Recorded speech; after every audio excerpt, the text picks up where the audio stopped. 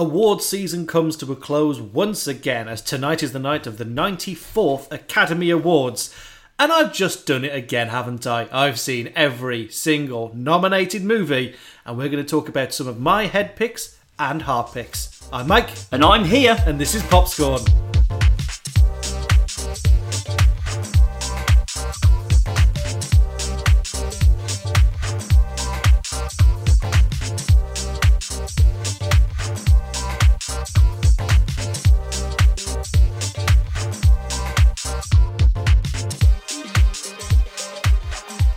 Welcome to Popscorn, the Fanstatement Movie Review Podcast, or Movie Award Show Review Podcast. Preview, technically. This is coming out on the day of the Oscars, but it's coming out the morning of the UK time, so it's pretty much 24 hours beforehand. Thereabouts. Before the 94th Academy Awards, otherwise known as the Oscars. And we have a tradition here that we've been doing. Is this my third or fourth? I have a tradition here. Look, you get the wrestling thing at the end of the year. So this is the trade-off. We have two cards that we interchange with each other every year. Yep. I get a big section of the end of year review where I get to talk about all things wrestling for about half an hour to an hour, whereas Michael gets this very specific episode to talk about the Oscars. See, if they just put the Oscars in April, where you could have an Oscar episode and a WrestleMania episode right next to each other, where we could just talk non-stop whilst the other one sits patiently to chip in with something. But even this year, I don't have the fucking mustard to talk about WrestleMania. Well, the most exciting match I'm excited for is Johnny Knoxville versus my boy Sami Zayn. Yeah. When that is legitimately the most excited I am, and for the prospect that Stone Cold might just be there. Yeah, in some form. Well, they were teasing he was going to have a match, but I'm like, lads, he hasn't wrestled in 19 years. He's fucked up. He was fucked up 19 years ago. He's now well into his 50s, if not his 60s. I don't want to see Stone Cold die for my sins, okay? I'm good. We came close to seeing that with Undertaker. Oh, God, we are. No, he's going in the Hall of Fame this year. Surely to God that means he's now properly done. He might come out and chokeslam a dude occasionally, but he's not going to be taking any punches. It's fine. We're not here to talk about wrestling, despite my best efforts. We are here to talk about Oscar things. So, you've done all of them. Yep. Is this the third or fourth time I've done this? I want to say fourth. I think it might have been. Did I do all of 2019? If I did all of 2019, this is my fourth time. Yeah, you definitely did one before lockdown. So, 100% this is number 4. Fourth time lucky, baby.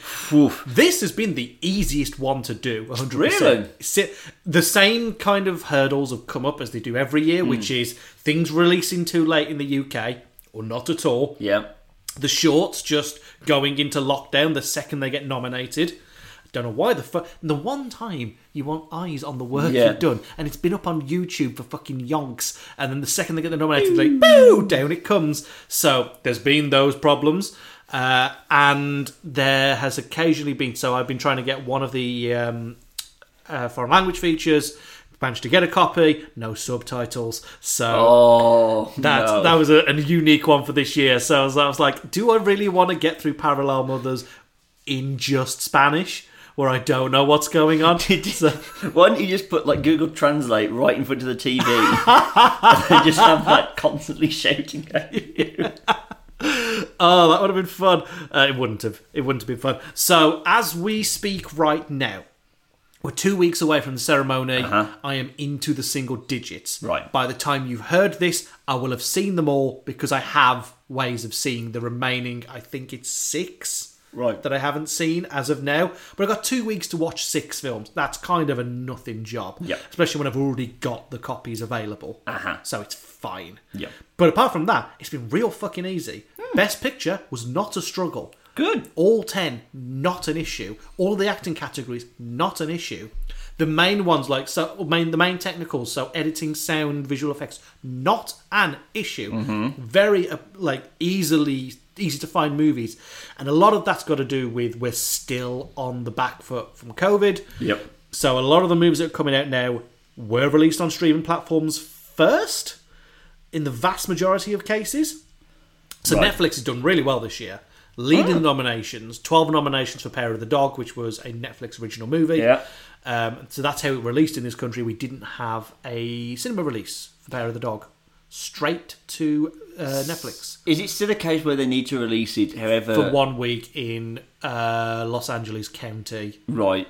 To be eligible. Right, So they've only got to release it in one area of the US. California for Right. 1 week, and then it's eligible. They don't have to fucking think about anywhere else. So for here, it's a lot of streaming, premieres. Really annoyingly, Yep. we miss out on the chance to watch Doctor Strange in Grauman's Chinese Theatre by 1 day. I am so annoyed. It's really annoying. It comes out on the plane when we are Friday morning flying to Hawaii, and that's when Doctor Strange comes out. And I guarantee you, I'm not getting midnight showings in Chinese Grauman Theatre on the Thursday. So I'm not. I hope so. I hope Hawaii's got a cinema like that. We're saving that. I'm not going to go watch a film on my honeymoon unless it is torrential rain and we have nothing else to do. But I do want to see that actually cheer at the end. So right. So what we're going to do? Yep. I have picked 10 of the categories to go through. Before we jump to the categories, I've got some trivia. Go on. So I've been really getting into the shit this year. Like, okay, so a couple of facts that we know You about. haven't joined like a Facebook group or anything? No, this is just from me like doing it for 4 years. I've now started to notice things. Right, okay. It's real fun. I'm really happy about these things. Please so, do. The weirdest fact of the entire thing is one of the shorts, The Long Goodbye, starring Riz Ahmed, was funded by WeTransfer. It was so weird. So that's the thing. I feel like we've contributed to that. I've never paid for the WeTransfer, but fuck me, do we use it a lot? Yep. There is a movie this year in documentary feature called Writing with Fire. It is the only movie to have maintained a 100% Rotten Tomato meter after 44 reviews. Jesus. That's impressive. My God. Here's a couple of firsts for this year. Flea is the first and only film to be nominated for Best Animated Feature, Best Documentary Feature, and Best International Feature simultaneously. An animated documentary? Yep, we're going to talk about it later, so let's not go into it now. None of the lead actress nominations have been nominated for either directing or Best Picture, whereas all but one of supporting actresses are in the running for Best Picture. Which is interesting. So, like, lead actress, none of those are in the Best Picture running. Oh, okay. It's really weird. Denzel Washington is now the most recognised black actor of all time, with 10 nominations and 2 wins. Who did he overtake? Will Smith? No. Sam Jackson. Definitely not Sam Jackson. Not Sam Jackson. Was it Viola Davis? Right. I think you have to Viola Davis. Right. And Troy Kotzer, for Coda, is the first deaf male actor to receive an Oscar nomination, and he would be the second deaf nominee since his Coda co-star Marlee Matlin, who won Best Actress in 1986 for Children of a Lesser God. So it's a strange old year this year. Oh, and of course, if West Side Story wins, it will be a remake of something that won 10 Oscars in 1961, including Best Picture. Right. And it's nominated in almost all the same categories as the 1961 one was. He better fucking not win anything. It's an interesting year. year. And of course, the big news is two things. One, they've cut a bunch of stuff. They've tried to save a lot of time on the TV broadcast. So we do not see animated short film, documentary short subject, film editing, live action short film, makeup and hairstyling, original score, production and design, or sound. They're not broadcasting those. That is pre-show. Right, okay. So they're not showing any of that. Which is weird. It's weird for editing and for sound and score. Right. The shorts I get. But, score is a big thing to not do live. I think they know this is a year where they can start to take notice of look, TV viewership is declining in general. Yep. No one's doing particularly well. But the problem is they don't have a fucking stream of That's what I thought they would be going in. If you then give people the option of right, you can either watch basically the highlights, because this is what they do with the WWE Hall of Fame. I can get anything back to wrestling. In previous years, they've kind of cut it down there where they only usually induct 3 or 4 people. Then the idea of it, they were introducing 8 to 10 people. They would know who the moneymakers are. You had the option, if you had the network, to watch the full uninterrupted 4 to 5 hour thing. that I only used to like watching because it was usually held the night before WrestleMania, the biggest night of the year, and then you were telling all of your athletes to stay seated for 5 hours watching Species, and you just watch people in the crowd get more and more annoyed that they can't leave and go to bed because they've got their job tomorrow. That's the only reason you want to watch that, or to watch Mr. T talk about his mom for half an hour. So they would do that on the network, and then on the following like Tuesday, you would then have the edited version where you'd have like potted ones from all the no names, and then like, you know, Hulk Hogan or whoever was the big star would get his full speech done. Yeah. Do that. Have a streaming option that you start 2 to 3 hours beforehand. Have all the fucking red carpet coverage everyone loves. Do them, and then at the same time go live on fucking NBC or whatever it is with the ones that people really care about. You get the best of both worlds then. TV audiences aren't sitting through a lot of characters they don't give two shits about, and people like you can still watch it all without feeling like people are getting shortchanged. I would pay to stream this. Yes. I would. And it's a premium. The fact that it's locked down to, like, I think it's an NBC or an ABC broadcast, and you can't stream it, and they won't host a stream. It's not the way of the world. Fucking ridiculous. It's you can have both. You can have a paid audience that gives you money because they want to watch the whole thing. Yeah. And then you still get your big TV audiences. Fuck it. Sign a deal with one of the streaming services. There's enough. I don't care. You've got enough of them. Fucking hell, you give Netflix all the fucking things. Do it with Netflix. Do it, yeah. Do Netflix do live stuff? They've got the capabilities. They could figure it out. Didn't they do a live thing with Michael Bolton the one year for Christmas? Amazon definitely do, because they've got Premier League games that they play, and NFL as well, so they've definitely got the technology. Anyway. The other side of the sword, very, very quickly. Sure, they're cutting out 8 to 9 of the categories, but don't worry, we've got Twitter engagement. They've had, so they've been running 2 things. Oscar fan favourite and the Oscar cheer moment that people can vote for, and they do it as part of the show. So basically, the Oscar fan favourite it's that kind of thing. They want to introduce an Academy Award for Best Popular Film. Right. Which a lot of people this year have gone, well, that's just you giving Spider-Man a conciliation award because it won't win the thing it's nominated for. No, fair enough. So there's a lot of... So that is being announced without telling people who's most nominated. Right. But Deadline Hollywood has reported that... leading the vote at the moment is the Amazon Sony Cinderella. No. Seriously. Oh, has it been... Have Trolls got hold of this? Trolls get hold I don't know of whether the Trolls have got hold of it, or whether it is genuinely there's that many fans of the Amazon Cinderella. No, it's option 1. Okay. I guarantee you the second most nominated thing is Boaty McBoatface, because they jumped on this. Bear in mind, the other ones that are supposedly in the running to win that award, because it's not an award, are Spider-Man, Zack Snyder's Justice League, Army of the Dead, Tick Tick Boom, and West Side Story. Right, okay. And then the cheer moment, they've taken some things, and now you can vote for these 5. Right. Avengers Assemble, so like it's a moment from a movie. So Avengers Assemble from Endgame, the Speed Force Flash from Zack Snyder's Justice League. I know. Right. The Spider-Man team up from No Way Home, Neo dodging bullets from the original Matrix, and Effie White performing And I'm Telling You I'm Not Going from Dreamgirls. This is what happens when you give things to the fans. We don't know what we want. Don't engage them. This is a celebration of this year in film. Yeah. Only one of those things happened this year. Yeah, only one of those. So technically, the Justice League came out a second time, so maybe. But like Endgame, Dreamgirls, and Matrix, not from this last year. It doesn't make any fucking sense. God, I'm not being that person, but whacking something from Dreamgirls in there does really smack up. We need something with a woman in it, doesn't it? Yeah. This leads back to a question I asked you the other day. Yep. Disney Villainous, this is complete tangent. There is a Star Wars one coming out, yes, and there's 5 people in it. How many did I name in the end? You got 2 of them. Fucking hell. You haven't figured out the other 3 yet. You got Darth Vader, and you got Kylo Ren. Yep. Palpatine, no. Maul, no. Tyrannus, no. Boba Fett, no. Do you want to have a... Now, considering what I've just told you, yes, that's clearly at least one of them is a woman. Right. Good luck figuring out who a villainous woman is in Star Wars. Asajj Ventress. Asajj Ventress. Yes. Well done. I'll let you out your misery. Grievous is one of them, which made me very happy. Yeah, that's good. And Moff Gideon from Mandalorian is the other one. Now, what they do is with these villainous sets is they give you a top tier 2 in the base set and then some others. So that's, well, fucking in my opinion, it's 3 because you're getting Kylo, Vader, and Grievous.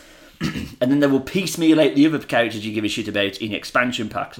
So we will get Palpatine and then 2 C-tier people, like fucking Bosk and Dengar.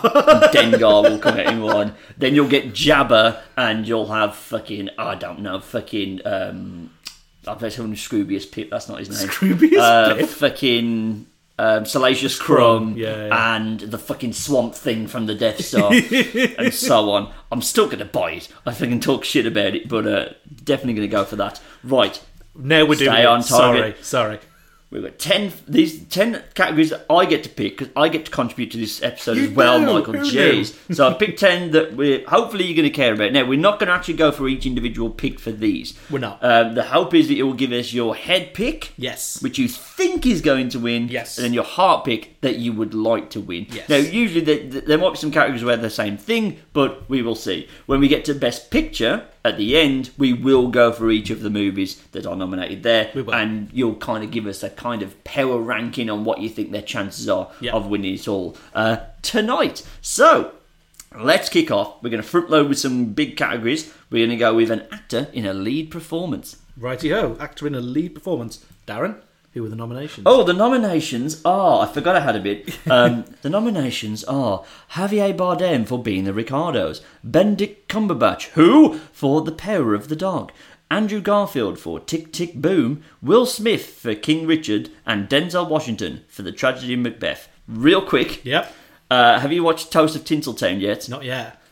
He's got a new thing in LA where he just keeps asking all the Americans, is it always this hot? I have every intention of doing that when I'm in LA. Of just putting a grey streak in whatever hair I have left. Yeah. Is it always this hot? It's a weird show. I know Toast of London was already fucking weird.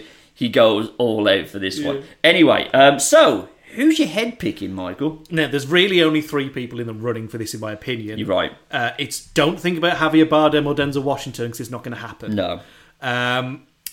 Now, head pick right now, it kind of feels hard to not give it to Will Smith. Really? Yeah. Okay.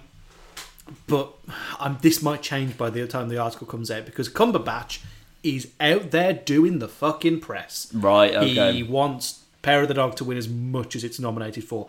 Bear in mind, it's the most nominated movie of this year. I think it's 12 nominations. Right. So those are the only 2 in the running who could win it. Because Benedict's out there talking about the movie, it makes a lot of sense that that's who the Academy remembers because the campaigns, the for your consideration campaigns is what wins this. Right, okay. The one for Will Smith is basically just, it's Will Smith and have you seen this performance? He's not out there. He's not campaigning for this specific win. Has he won one before? Yes, but what was it for? Was it for Ali? Oh, Ali seems good. Leave that with me. I'll look that up. Yeah, I think it was for Ali. I think a couple of weeks ago, if you'd asked me who this was, it would be, this is no contest, it's Will Smith. Right. That performance in King Richard is amazing. It's very, very good, and it's got everything you want in a big Oscars performance. It's got, it's got some big shouty moments, it's got some tender whisper moments, it's got some humour, it's got some sorrow.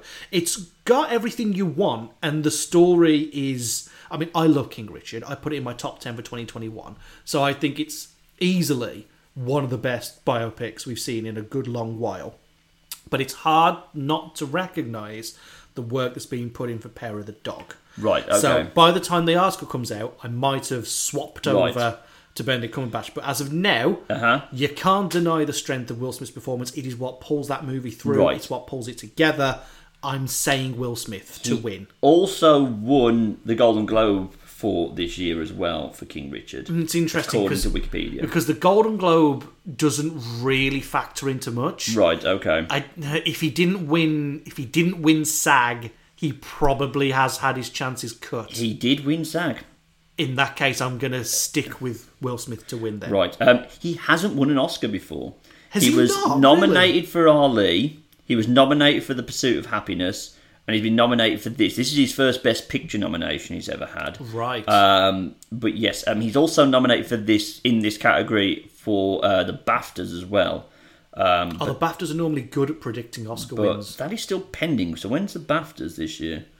BAFTAs is today as we record this on the 13th. So, okay, boy. Okay, so that's your... If he wins tonight, he's won the Oscar. Right, okay, so that is your head pick. Yes. Who's the heart going with, Mark? Andrew Garfield. Right.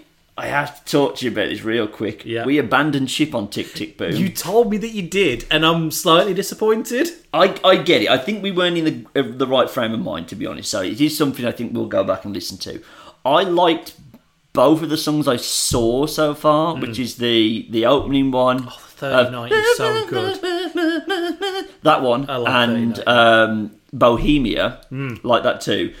You don't like the one that I have also seen, because YouTube, I don't know what happened, but YouTube must have known I'd seen Tick, Tick, Boom and was insistent that I watch Therapy. Yep. And I have, and I can see why you get annoyed by it.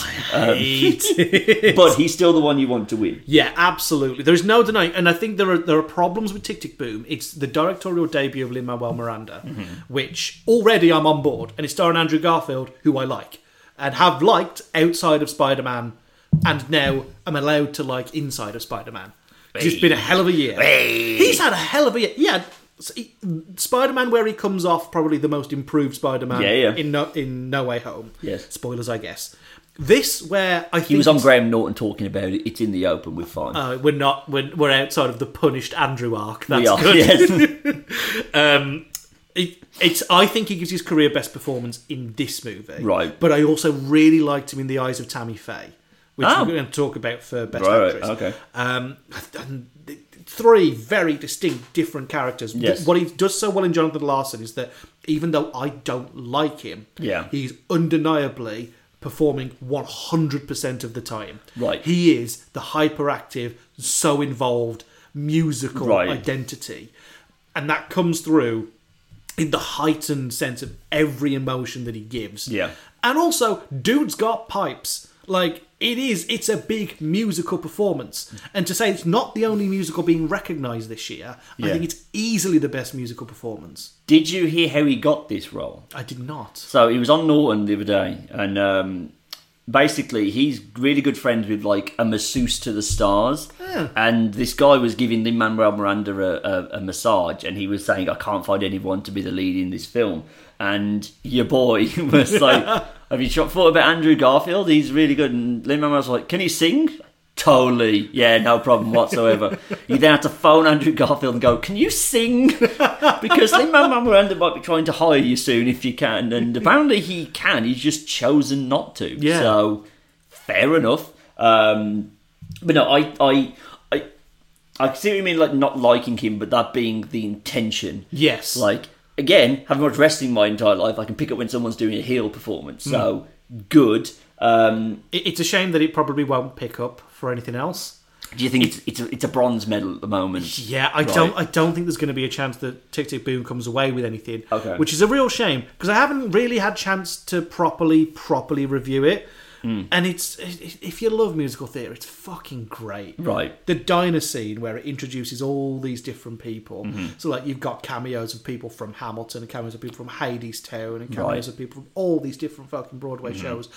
And it's so well done. And Andrew Garfield is like the best I've ever seen him. Right. I loved him in Hacksaw Ridge. I thought that was my favourite. Yeah. It's this now. Right, okay. Even though I don't love the movie. Right. I love him in this. And if he wins, I will be fucking so happy that a Spider-Man got an Oscar.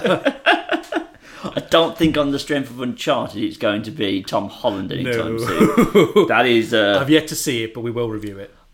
It's fine. It exists. It's there. Right, we're now moving on to actor in a supporting role. Yes. The nominations are Kieran Hines for Belfast, Troy Kotsur for Coda, Jesse Plemons for Power of the Dog, Cody Smith-McPhee for Power of the Dog, and J.K. Simmons for Being the Ricardos. Yep. Head pick? Right now, it's Cody Smith-McPhee. Nightcrawler? Okay. The once and maybe never again Nightcrawler. He was Nightcrawler twice, wasn't he? Yeah, you always forget about Dark Phoenix, don't you? Even though I don't actually dislike that movie. Yeah, he was good as well. I liked him as Nightcrawler, but God, Power of the Dog really is doing well. Yeah. 2 nominations in the same category, which normally is a death sentence because it splits the vote. Right, you're going to cannibalize each other like Judas and the Black Messiah did. Kind of, but there was still a win for Daniel Kaluuya at the end of the day. Was it? Right, okay. Yeah, so like that trend is starting to be booked, if you will. Right, okay. Because it didn't happen last year. Everybody thought, well, the second you put 2 from that film in, you've now halved the chances of Daniel Kaluuya winning, but he won. Right. This is exactly what's going on here. The surprise nomination in this group was Jesse Plemons. And it's not that it's a bad performance. I don't think anybody in Paradog gives a bad performance. They're all very good. Yes. The Cody Smith-McPhee nomination, also, another little tidbit, he's the youngest nomination this year. So if he wins, the youngest person will win. It's a very different performance. It's a very reserved, kind of mercurial almost, very, back of the cortex performance, if you will. Right. It's a kid who's very clearly thinking about a path for himself, without spoiling too much. Yeah. And him kind of enacting that, whilst not being the focus of the story, he ultimately gets to decide how the story ends. Right. And I get it. I understand why his nomination is here, and I can see why he would win. But this is a very different direction for an acting nomination. Right. This would be changing up the almost cut. I mean, you look at the rest of the nominations here. Kieran Hines playing the lovable granddad, for example. Yeah. It's a very typical nomination. Same with J.K. Simmons as being the Ricardos, as that kind of like old hat, kind of almost jovial old man. And these two, the Pair of the Dog performances, are so against the grain. Cody Smith-McPhee especially, and maybe that's why he stands out. Right. This is not a typical nomination. One, for his age. Yeah. We don't normally have actors this young winning. How old is he? Because I didn't think he was, that young. He's not that young, but at the same time, you look at the average age of the people he's up against. He's an odd-looking dude, isn't he? I didn't know he was Australian. He's 25. Even at 25, there's still a huge gulf between him and I think... Well, yeah, everyone else is fucking ancient. I think it's a big jump up then to Jesse Plemons, and then it's like Simmons, Kotzer, Hines. Old dudes. So that's who I think is going to win. Who do you want to win? I want Troy Kotzer to pick this one. Okay. I watched Coda last week. I've been saving it because I thought this looks like a film that me and my wife would enjoy. Right. And it was very much the case. I've not heard of it. I would highly recommend it. This is the Apple TV one you told us to watch, right? Okay. Absolutely. So this is with you. So Troy Kotzer in this plays the father of the lead character, who they are all deaf apart from our lead character, who's the daughter of this family. And obviously Troy Kotzer is deaf in real life, so he's playing a very true to life role. What I love about the Troy Kotzer performance is that it is equal parts hysterical and really heartfelt. Ooh, okay. Like, he's genuinely laugh out loud funny, scene to scene. I enjoy how fucking into his marriage he is. Like, his wife, who's also deaf, was a model and won, like, Miss Arkansas or wherever the fuck they live. And he's like, she's fucking hot. Why wouldn't you want to slam that? There's a brilliant scene where, like, she's trying to do, like, some work with a classmate. And they fucking go at it. And because they're deaf, they have no idea that no one else can hear them. It's fucking hysterical. So it's like Gomez and Morticia levels of just fucking into each other and everything they are about. Exactly that. It's lovely. And they have to like flick the lights switch on and off to be like, we can hear you. And yeah, I also like, there's this level of not understanding anything that's not himself. Right.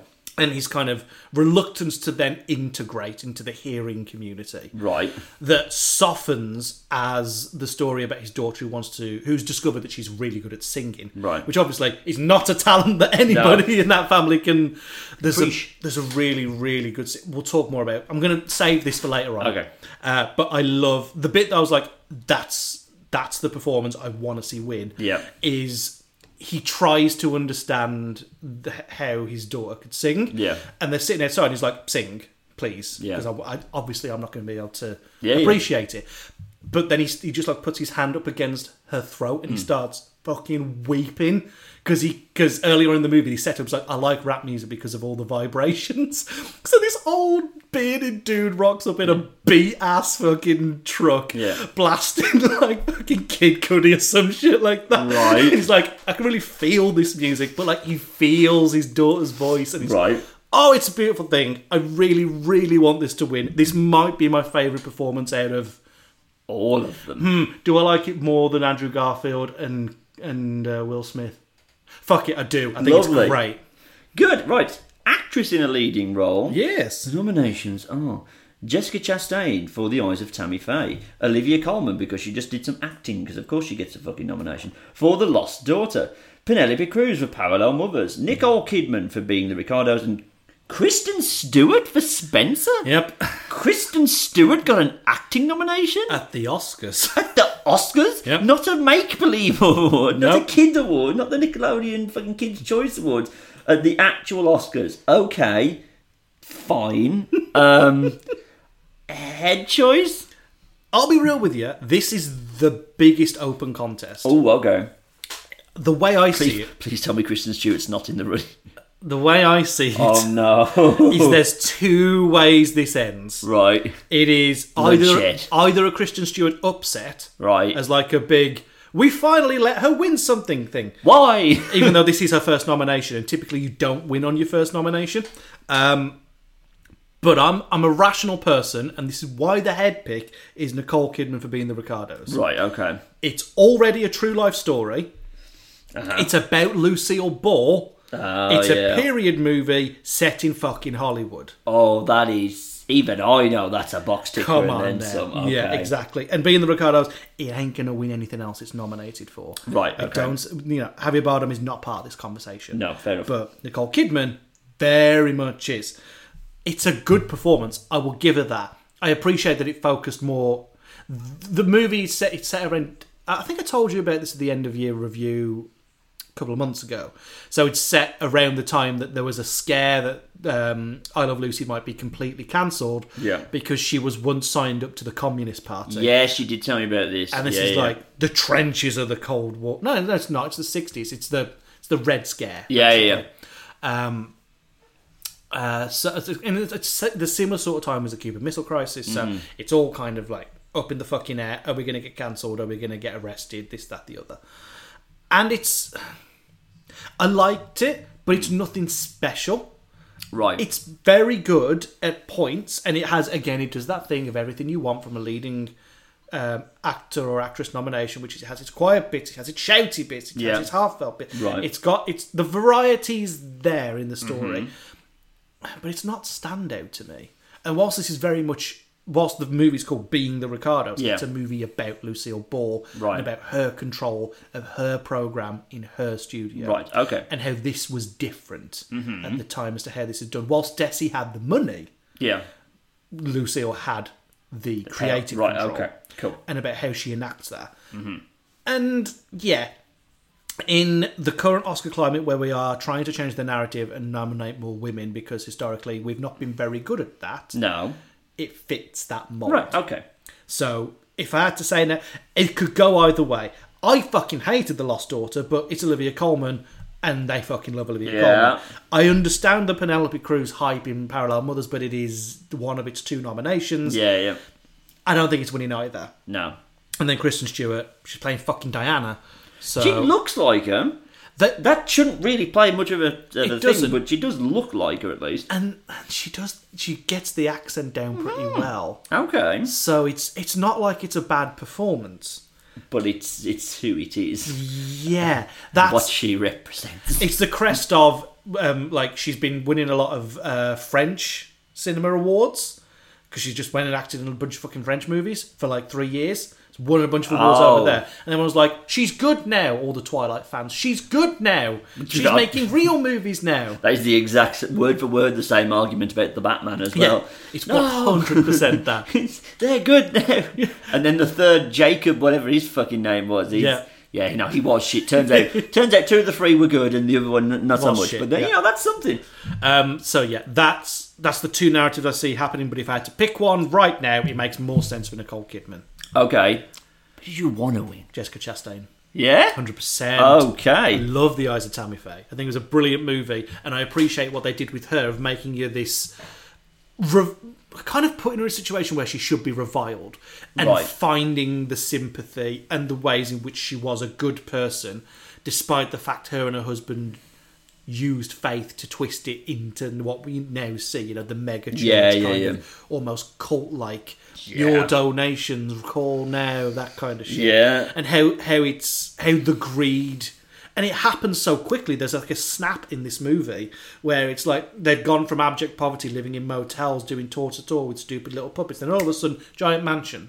Right. And it's like she doesn't realise that they might have played the system a little bit here, right, and might have led people astray, and how they kind of build back from that. There's a point where she becomes particularly disgraced in the community, right, but her views haven't changed, and she's still, a noted LGBT plus ally, and they don't shy away from that in the movie. They have a very big scene of her having somebody, like in the middle of the AIDS crisis, have somebody with AIDS on the show telling people that these people are not evil. Right. Whilst the Kingpin, literally the Kingpin, Vincent D'Onofrio's in this movie, he's flipping a fucking lid off set. Okay. And he's like, we need to get a fucking handle on this. We're, promoting homosexuality. Yeah. So it finds a way to twist somebody who should be considered as kind of like malicious, if not at least compliant. Right, okay. In twisting faith into somebody who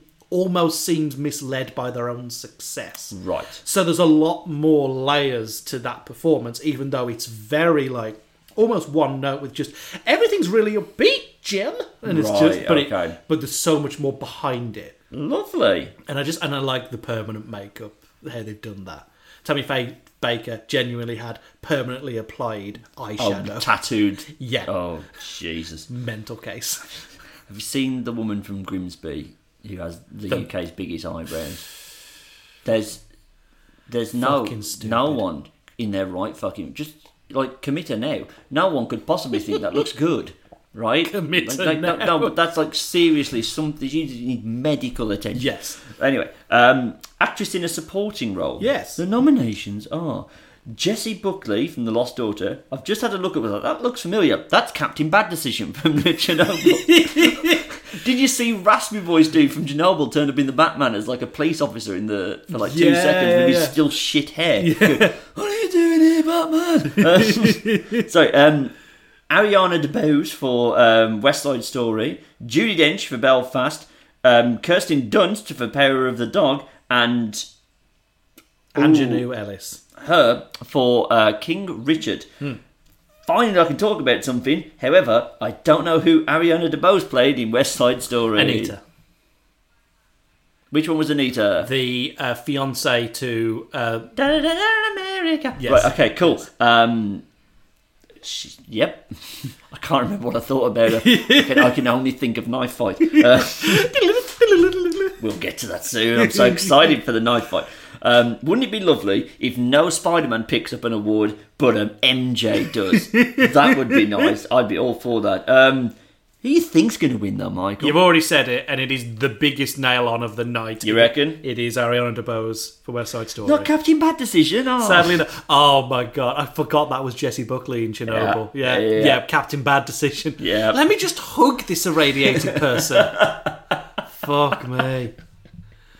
Genuinely the worst. And then you find out that woman in real life is still alive. Yeah. So it turns out he was God has not punished you hard enough yet. Tuberous snow. Right. Ariana DeBose, I understand it. And of course, Ariana DeBose will be making history if she won, which she will, as the first LGBTQ plus actress to win a supporting actress nomination. Okay. So that would be cool. Right. I thought she was very good in that role. But this is the thing, I fucking hate West Side Story as a show. Not just this specific version, I fucking hate West Side Story. Right, okay. So I'm already kind of fine, I guess, about this decision, even though I recognise as Anita she's done quite the good job. I seem to remember she was doing the best job of anybody in that movie. Like Yes. actually doing an acting performance and Yes, not just a exactly. musical performance. So, Yes. fair. Okay. And it is as elevated as it requires to be. Right, Because yes, it exactly. is that, yeah. very energetic. Yeah, she toes the line between like giving a performance you'd expect in a Steven Spielberg movie, but then also nailing all the singing she needs to do. Sure. Whereas everyone else seems to be becoming more from they were picked due to their singing prowess. So Maria in particular, did you see? Again, she was on Norton. She was a YouTuber. I know. They delayed the start of West Side Story slightly because even though she got cast, she wanted to finish her college performance as Princess Fiona in the Shrek musical. She was adamant, like, no, I will start on this date because I don't want my understudy to be Princess Fiona. Also, did you see the wonderful picture that someone was like, well, if they're modernising the Batman, the Waynes would have been killed in roughly 2001, so let's just pretend they got shot outside Shrek. All for that. Sorry. So, who do you want to win, though? No. Oh, he's torn. A little bit about this category for me is Jessie Buckley is the surprise nomination, but equally so is Judi Dench. Everybody expected a nomination from Belfast here. Right. But everyone was thinking it was going to be Katrina Balfe. Right. I've said that wrong in previous podcasts, so I'm making it right here now. Cool. It's not Catriona, it's Katrina Balfe. Right. And that, if she would have been nominated, would have been my heart pick, because she's very, very good Right. in Belfast. Unfortunately, I'm left with the people I had no strong opinions on. I super didn't like Jessie Buckley. Judi Dench was not the best performance in Belfast, which leaves me with Kirsten Dunst and Anjanou Ellis. And out of the two, which one did I prefer? I preferred the movie King Richard, therefore I'm going for Anjanou Ellis. Right. That's my heart pick. But it's not a strong one. It's not a strong one. Okay. I'm not saying she wasn't good, because she was. She has an excellent scene with Will Smith after they've moved to Florida in the movie, and it's like that you think that you are the kingmaker, you ain't shit. Basically, that's the strokes of the performance. Lovely. And that scene was great. But it's Smith's movie. Right, okay. And that's where it's kind of like she isn't given enough Right, to do. okay. But I do really like King Richards, and I'll give Kirsten Dunst a due. What she was given in Power of the Dog, Yeah. she does very well. Right. It wasn't to my tastes, and I think it could have been. She was probably a bit too demure in that for it to constitute a best Right, performance. okay. So yeah, Anjanou Ellis. Lovely. Right. We have spent 40 minutes and we've only done the actors come, so I've cut to. If you want to read Mike's full opinion on everything, there is a written accompaniment to this where you are going to write about everything. Oh, yeah. Right? Okay. So what are we cutting?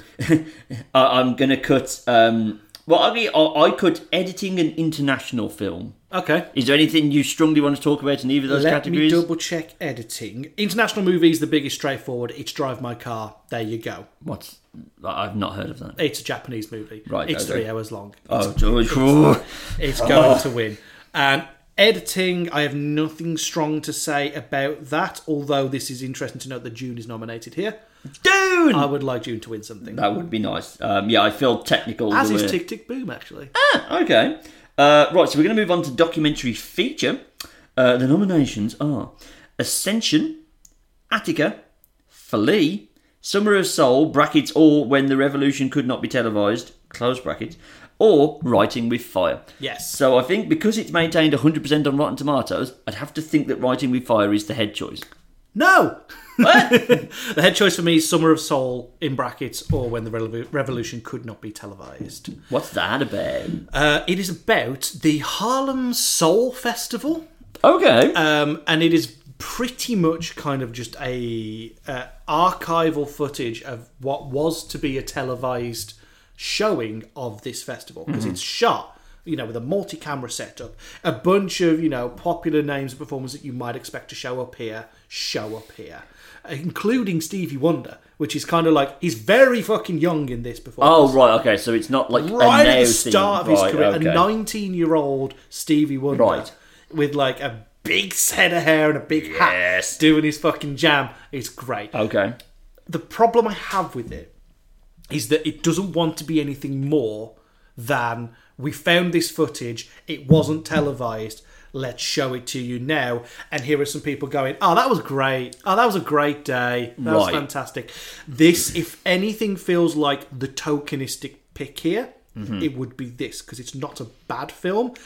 I think it is a bad documentary, though. Right, okay. They could have just released the footage.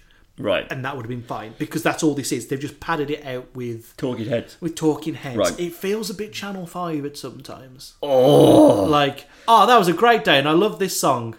If we Great, have, you really added content to this. Well done. if we have any American listeners, you don't know how much of a burn Channel 5 thing is, but trust me, there's no worse curse in the UK than being a Channel 5 level thing.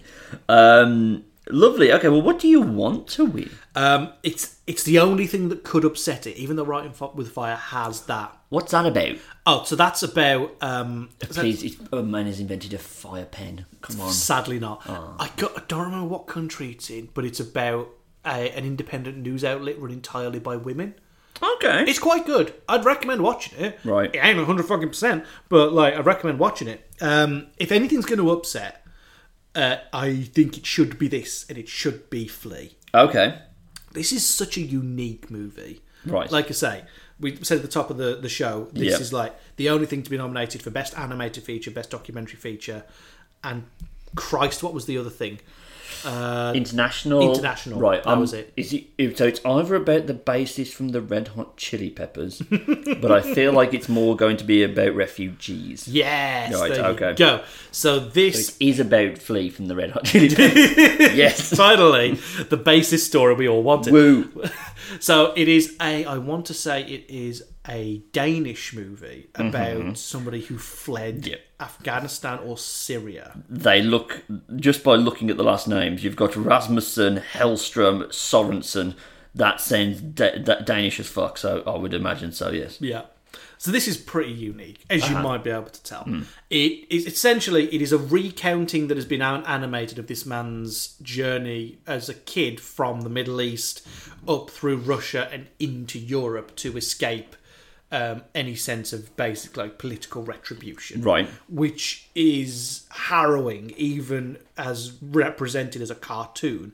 There are some harrowing fucking stories of like when they lock themselves into the hull of a small boat, right, and then that boat springs a fucking leak, and they have to get saved by the authorities they were trying to avoid. It's yikes. The way that they've gone about it with the animation thing is to protect the identity of the person telling the story, so that they are not basically found out to be an illegal immigrant. Right, okay. Or at least somebody who lied to the border force. Right. But, you know, it really grips you into the story and kind of gives you all the rationale and more as to why the decisions were made in this particular way. Right. And there's so much that goes wrong, you fail to remember at times that this is actually a 100% true story, a true account. The audio is used to kind of heighten that sense because it's one long interview, essentially. Right. It is the filmmaker talking to the man who escaped his hometown. And it is kind of like an uninterrupted conversation between them that has then been animated. Right, okay. So it's really well put together. It's fantastically... I like the animation style quite a lot. It's certainly unique in the animation category. But in documentary, it's unique in that this is a one-for-one account. And it doesn't do what Someone Was Sold does, where it's just flitting between all these different people. It's a similar criticism I have against Attica, right, which is it's just so many different people giving account of the same thing. Whereas this man telling you his fucking life story as to how he ended up here, and especially because it's got that extra zing of you've escaped the Middle East as also a gay man. Oh, right, so, like, okay.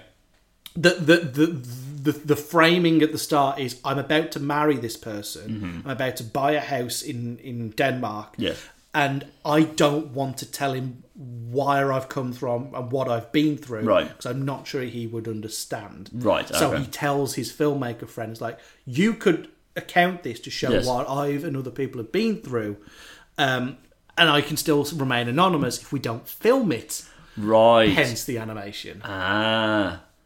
God, that's an elaborate way to tell a story. Right, but it works so well. My confession was animated. Here's the weird thing, though. This is like, can you imagine this playing in cinemas around here? No. 2 weeks in Showcase.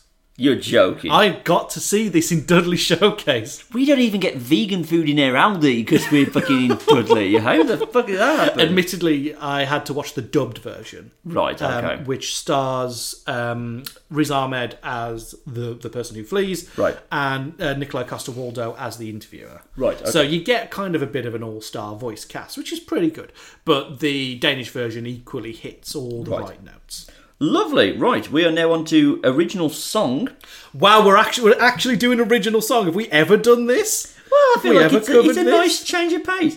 The nominations are Be Alive, which is from King Richard and is sang by Beyonce.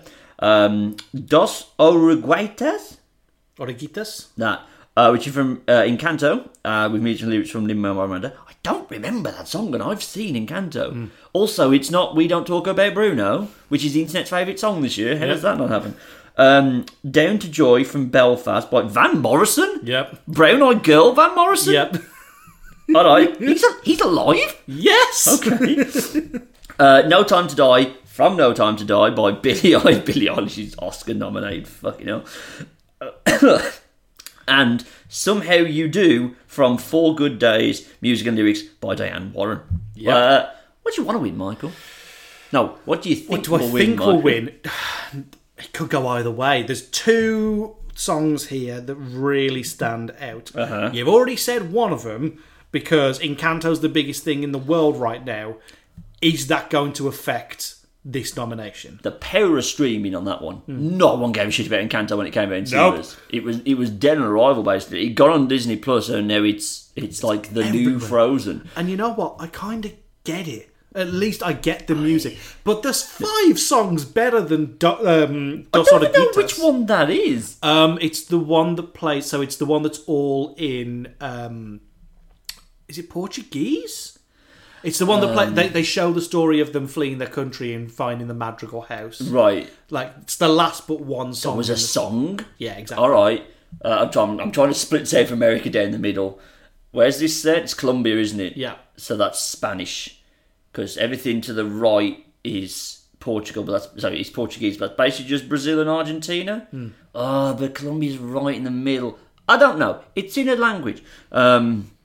Yeah, it's of an Iberian descent. There we go. I have literally no idea what that song sounds like. We'll listen to it afterwards, but Okay. it's the least memorable song from the entire movie. Right. They could have had Surface Pressure. They could have had We Don't Talk About Bruno. Yeah, right? Then it's a fucking walk home for Encanto. But you still think it's going to win just because it's Encanto. This is the thing. The only 2 I give a shit about are Encanto and No Time to Die. Right. Like, the Belfast one is fine enough. It appears at the end of the movie. Genuinely didn't know Van Morrison was alive. And the King Richard one, once again, it's the credits song. I'm sorry, if it's a credits song, you don't get to be nominated here. Nobody gives a shit about the song over the credits. No. Similar thing with 4 Good Days, which I haven't seen at the time of recording. Oh, okay. Because I basically saved all the movies that aren't going to fucking win, so if I missed them, nobody knew. Right. But I'm going to get through them all because I've still So got you 2 want weeks. to see the song in context, not Yes. just listen to the song. But I've since got spoiled that it's basically the credit song. So right, I see. thanks, to Oscar Death Race community. Oh, yeah, sorry, I must say, the Oscar Death Race community are fucking fantastic as per usual. Right. So thanks to the users that set up the Oscars Death Race tracking website. That's really great. And once again, thank you to the user Dr. Patrick Starr, who I know, who's always found good quality rips as soon as something gets premiered online. So there's a couple of things that have been pulled from the internet, and he archived them. And that's how I was able to finish the race this year. So thank you once again to the Oscar Death Race community. But this is tricky. Right now, it makes sense that No Time to Die wins. Right. And out of the 2, that is my preferred choice. Right, okay. But I can just because of the We Don't Talk About Bruno hype, I can see Encanto winning. And again, this might change by the time my article comes out. Right. But right now, the Academy will have only seen Encanto to vote on the animated animated movie Yes. category. They will have looked at No Time to Die for sound, Uh-huh. and I think is it up for visual effects? Let me just double check. It's not up for editing, obviously not up for makeup and hairstyling, where visual effects no. So it's going to have the backing of 2 other branches Right. for sound and visual effects. Gotcha. So I would guess No Time to Die to win, which is also my preferred win. Right. But my mind might change in 2 weeks. I'm still in mind about No Time to Die because I'm like, you got Billie Eilish in and you basically just made her do an Adele impression. Yeah. Why would you get that artist in to then not do that type of song? I mean, a true Billie Eilish song doesn't suit a Bond movie, but you've already made your bed for yourselves, you know what I mean? Like, you got Sam Smith in because you wanted a Sam Smith song for some fucking reason. Like, you know, don't just keep... Every woman you get is like, well, you've got to do Adele and fucking Diana Ross. Everybody has to do a big ballad. You know what I mean? Yeah. Like, if you get her in, let her do her thing. Like, you wouldn't get fucking AC/DC and then tell them to do a fucking Adele song, wouldn't you? Jesus. No, exactly. An AC/DC Bond song would be a fucking hell of a thing. Okay, we can actually move on to animated feature film next. Yes. Where the nominations are Encanto, Flea, Luca. Yeah. Oh, you gotta give Pixar a fucking blowy every year, I guess. The Mitchells vs. the Machines and Raya and the Last Dragon. Surely to God, Mitchells vs. Machines is taking this home, right? It's not that No. easy. Is it? I'll say right now, that's my heart pick. It's gotta be right. I fucking love Mitchells vs. Machines. Was it my number 3, number 4 movie last year? It was pretty high on mine as well. We fucking love that film. I love that movie. And look at the other nominees. The only other thing that's as unique as this is Flea. Right. Because of we've never had anything like Flea in this category. It's going up against a hype beast in Encanto, which I just thought was fine.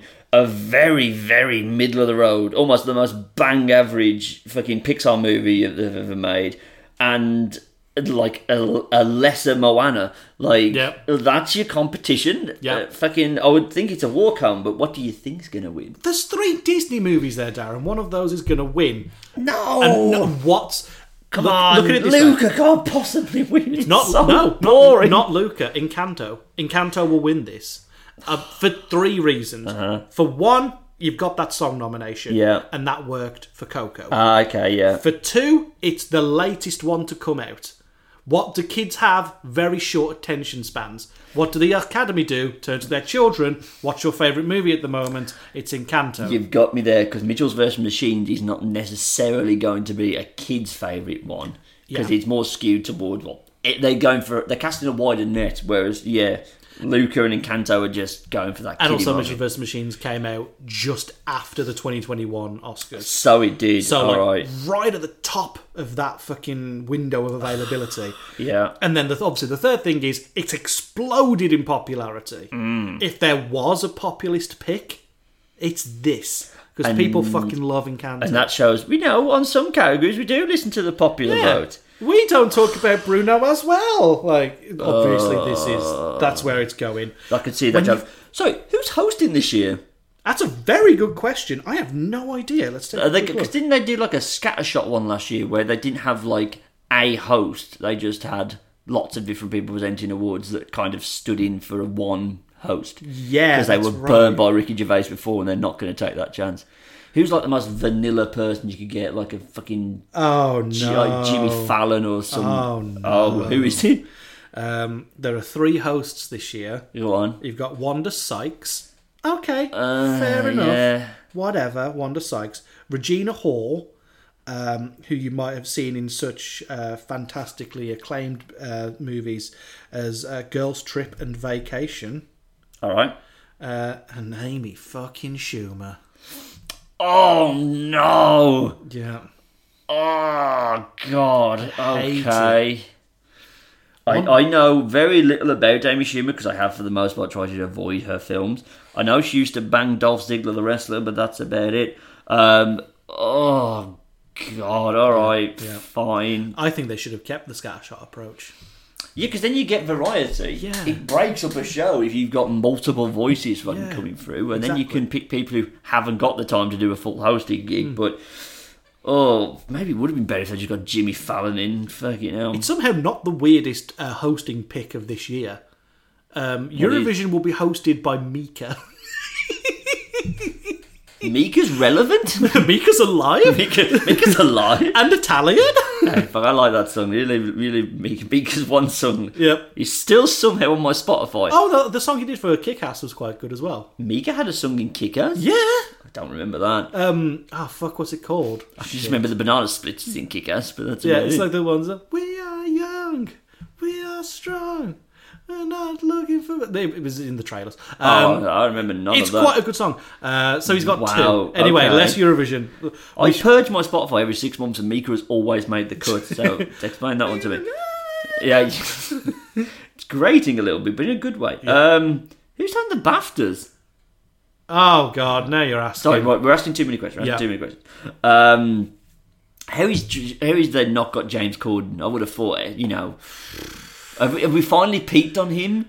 I fucking hope we're on the downward trend with James Corden. Fuck, It wasn't mate. that I avoided the James Corden film from last year. What was the James Corden? Cinderella, wasn't it? Oh, of course it was, yeah. It's not that he's bad, it's there's too much of him. Like, I just want him to do the Gavin and Stacey season. I need him to wrap that up, and then he can go away. Like, I still have some vested interest in what he's doing, but this slows that down. Right, okay. That was animated feature. We are now on to cinematog. Boom. The nominations are Dune, which is Grieg Fraser, Nightmare Alley, which is Dan Luston, The Power of the Dog, Ari Wegner, The Tragedy of Macbeth, Bruno Del Benel, that's a hell of a name, and West Side Story, Janusz Kaminski. Who do you think will win? You got to think, if you're going to give anything to Dune, Yeah. it's got to be this. But I know Nightmare Alley is the Del Toro joint, and And it is a pretty movie. But I feel like that's more in the production design than it is in the cinematography. Right, okay. For which both Dune and Nightmare Alley, and actually Power of the Dog, it's the exact same nominations between production design and cinematography. Oh, okay. Okay, here's a fun compare and contrast. Here we go. I think in terms of, if we're going pure cinematography, I would say the ones to look out for are Power of the Dog and Dune. Power of the Dog's just a bloody western, isn't it? It's very well shot. Okay, right. It is very well shot. Whereas, like, the production design is the other side of the coin. This Right. is where I think Nightmare Alley could really come through. If The Tragedy of Macbeth wins for production design, I will kill myself. That is a big shout there, ladies and gentlemen. I gotta tell you right now, big shout. we didn't have this conversation because Denzel wasn't actually relevant in the acting. Yeah, even yeah. though he's setting history, he's Right. not actually going to win. I fucking hate The Tragedy of Macbeth. So, is it just a straight Macbeth? no. Oh, is it not? So, what they've done, and this is why I don't think she'll win production design, they filmed it all on a soundstage, which is Right. not uncommon for movies to prioritise the use of sound stages, especially during COVID. Right, yeah. What they have done is they have filmed it in black and white, and everything, I mean, fucking everything is a rectangle. All of the it looks like, you know, Toy Town from Noddy? Imagine that interpreted by, like, Tim Burton. It's fucking dross. It's so bad. And it's Shakespeare by way of Tetris. Yeah, exactly that. It's so fucking boring. It sent my wife to sleep. It sent me to sleep. I had to rewind 15 minutes, and I still want them back. But it's not just they're doing a production of Macbeth. It's just Macbeth, but with two American actors in the lead roles of Denzel Washington and Frances McDormand, and everybody else is obscure British actors. Right. And no one's pleased to be there. Like, nobody really, like, it's so, like, precisely like the colour palette and the production design, everything is muted. And I'm sorry, this is exactly why Frances McDormand didn't get nominated, because that performance, Lady Macbeth, is a big fucking... You get to go mental at the end. Yeah. And Same with Macbeth. You get to go like fucking the murderous Mad King. Yeah. Yeah, fully. And it's just like, guess I'm king now. Yeah, it's fucking shit. There's nothing good about it. I guess I'm king of Scotland. That's the bad Denzel Washington impression, but an American accent saying that must be a hell of a thing. Wait, did they attempt Scottish accents? Or? Not in the slightest. I said to you several times, I can't think of a film I'd less rather watch than Belfast. that one. Yeah, Because this is my Belfast. Yeah, because if you give me a black and white Shakespeare in a cubist nightmare, I can't think of anything less wrong. Put it on the posters. It's fucking shit. Okay, so we actually got it. So if it was, you're right. I banged my elbow. My hubris. I was in the middle of my fucking spiel. I mean, this whole episode's my spiel. Cinematography, as it stands right now, it makes sense for June to win it. I want June to win it, but I still think there's a possibility that something like West Side Story could sweep in. Yeah. So I'm undecided. In fact, I've got to make a decision, haven't I? Yes. Head pick. Head pick. I think, when all's said and done, you might see The Nightmare Alley win. Okay. And I say that, even though it's got less nominations than West Side Story. I think it's got a bigger chance. But then I prefer it for production design. I'm sticking with it. Right. Nightmare Alley to win, but I want June. Okay. Because June deserves it, man. Mm-hmm. Like, the fact that... we'll talk about it when we come to director. But the fact that Denis Villeneuve has not been... Oscar has not been given the treatment yet. For a sci-fi fruitcake that we all enjoyed. Fuck me. We enjoyed.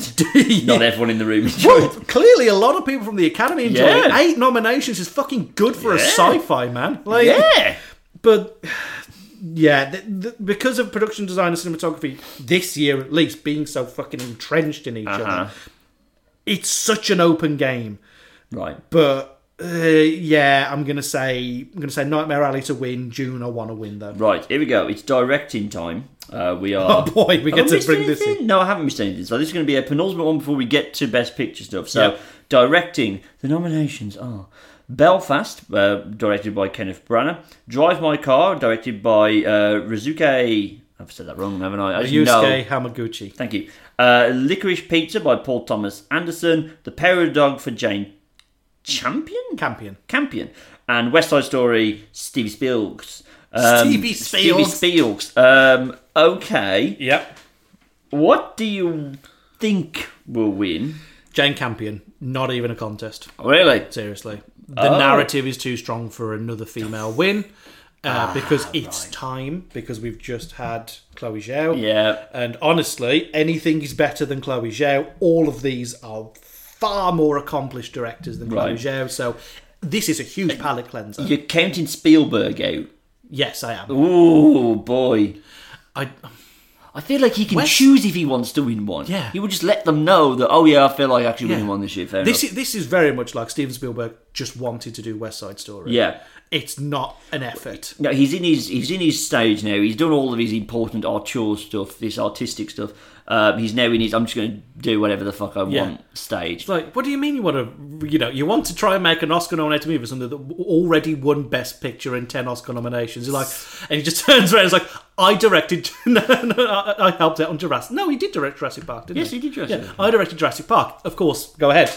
Roll out the red carpet. He can literally go like, the list of awards and nominations for Steven Spielberg is its own Wikipedia page. That's good. I just want to see what he's actually won Best Director for. Right, so he won it for Schindler's List. That makes sense. He won it for Saving Private Ryan. Also makes sense. That's it. He's only won 2, and the last one was in 1998. Wow. Yeah, he has since been nominated. So he got nominated for Bridge of Spies, didn't he? Yep. So he got since Saving Private Ryan, he got nominated in 2005 for Munich. He got nominated for Lincoln in 2012. Then he got... This is his last one since then. So he's only been nominated 3 more times since Saving Private Ryan won. So Munich, Lincoln, and now this. Ready Player One didn't get looking. Disgusting.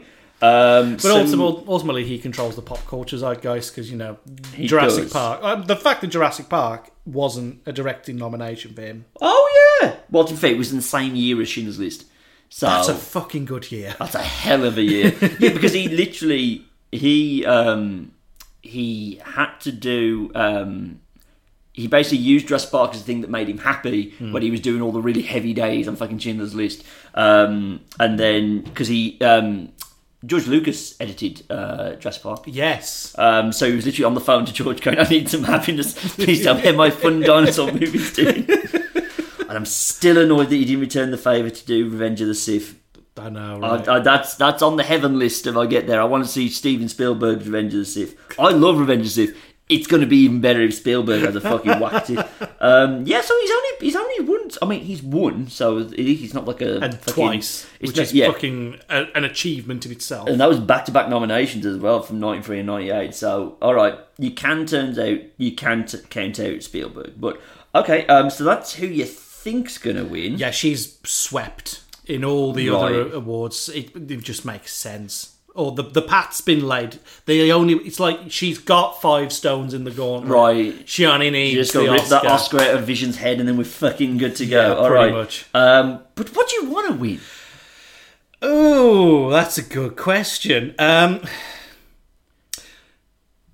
think I'm going to have to say Kenneth Branagh for Belfast. After all that. I really enjoyed it. At the moment, it's number 1. Now, we're only 3 months into the year. Uh-huh. And there are a lot of movies coming up that I'm very interested in. Yeah. I don't like its chances for staying there. Probably not. But I really enjoyed this movie. And I think even... Because what it does... Whilst it is a film that is very much about Kenneth Branagh's experience of the Troubles, it's not about the Troubles. Right. Which is... A gripe I had against it is that... I was like, there's not enough Irish history in this. Right. It's about a kid growing up in an active... active religious war zone. With the Troubles happening over there. Oh, the Troubles happen. It's minute 2. Right, okay. Like he's playing outside and all of a sudden there's people with balaclavas and Molotovs wrecking houses. Right. And it's this constant thing that keeps coming up. But it's almost normal for him, for the Kenneth Branagh child stand-in character, to have barricades at the end of his street that he has to kind of clamber over if he wants to go to school. Right. So they've made very clear decisions of this is a child's experience of civil unrest. Right. And that's what I like about it, is that the biggest problem is not the big scary men with crowbars putting the windows in. Right. It's how do I get the girl behind me in class to like me? Or is Grandad going to be okay? So that's that kind of stuff. It's got a bit of that Jojo Rabbit about it, where like this very big, unknowable to a 12-year-old at the very least thing is happening, and here's his like lower level issues that he's dealing with in the face of that. Exactly that. Okay. It's very Jojo Rabbit. I'm gonna end up watching it at some point. But again, I hold no interest in me whatsoever. I know I'm a fucking caveman, and I know I should be more respectful of these types of things. But like the joke, I'm going to keep saying my joke because I'm very well proud of it. This doesn't have a black and white filter on it. That's just what Belfast looks like. Yep. I didn't know they still have a Dividing War in Belfast in the year 2022. Yeah. I didn't know that. I thought I know there's still a bit of unrest, but I didn't know we'd still had to segregate those idiots from each other. Mm-hmm. Fucking, does it have a thing about that at the end, like in a Black Klansman type of thing of it's interesting. It kind of acknowledges it right at the very beginning of the movie, right? Because the movie opens with full colour shots. I've got to talk about the use of colour in this movie, right? Okay. It opens with full colour widescreen shots, of current day Belfast. Right. It then puts itself down against a grey wall that is a real wall, right, and comes back up and is in black and white. Right, okay. And then colour, from that point on, colour is used very selectively. Okay. And it's always things that are meant to be vivid, which is great. So there's a great scene where they go and see Chitty Chitty Bang Bang, and Chitty Chitty Bang Bang is in full colour, and the colour is projecting down into this black and white world. Right, okay. And it's because it's this happy memory in this time of great uncertainty. Yeah. The same when they go and see like a stage production, you can see the colour reflected in Judi Dench's glasses. Right. As she's kind of like getting like really into this children's pantomime, because it's something that's happy that she's sharing with her grandchild. It's done so well. Right. And there's so many good decisions based around making this an approachable story about family as opposed to almost a quasi-war story, because they don't go down that route. This family gets out of Belfast before the bad shit happens. Right. Even though, like I say, minute 2, the street gets put in with bricks and Molotovs. Right. Worse shit happens, but that family get to escape. Right. And it's exactly what Kenneth Branagh experienced, which I really appreciate. So if there was ever a recounting of my watching of Chitty Chitty Bang Bang as a kid, it would be the opposite way around. My full life of colour in this boring fucking grey and white movie. I'm like, I don't give a shit about your flying car and your fucking capers. Fuck on. Capers. I know you fucking hate that word. One of our dinosaurs is missing was described as a caper, and it's of our dinosaurs. I thought they were winding me up. I thought it was a piss take, and then they bought the DVD, and I'm not getting those 2 hours back. Right, okay. And just to affirm, you know what? We're gonna mention it in a minute. It's the big one. It's time for Best Picture. Right. So your nominations are Belfast, Coda, Do Not Look Up, Drive My Car, Dune/Dune, King Richard, Licorice Pizza, Nightmare Alley, Power of the Dog, and West Side Story. We're going to go top to bottom. Top to top, you mean? Least likely to most likely. That's the one, yes. So this is based on your head choices. Yes. Feel free to pepper, and you're going to pepper in your opinions anyway. But absolutely. So that's 1, 2, 3, 4, 5, 6, 7, 8, 9, 10. What is number 10? Nightmare Alley. Right. I don't feel like there's enough steam behind this movie to propel it to Best Picture. I didn't know it come out yet. Yeah, it came out start of February here. Right, okay. And it's a good film. What I appreciate about this is that if you're going to remake a movie no one's fucking heard of. Yep. So like a kind of bog standard 1940s movie that is now remade into a Del Toro kind of very psychological horror. Yes.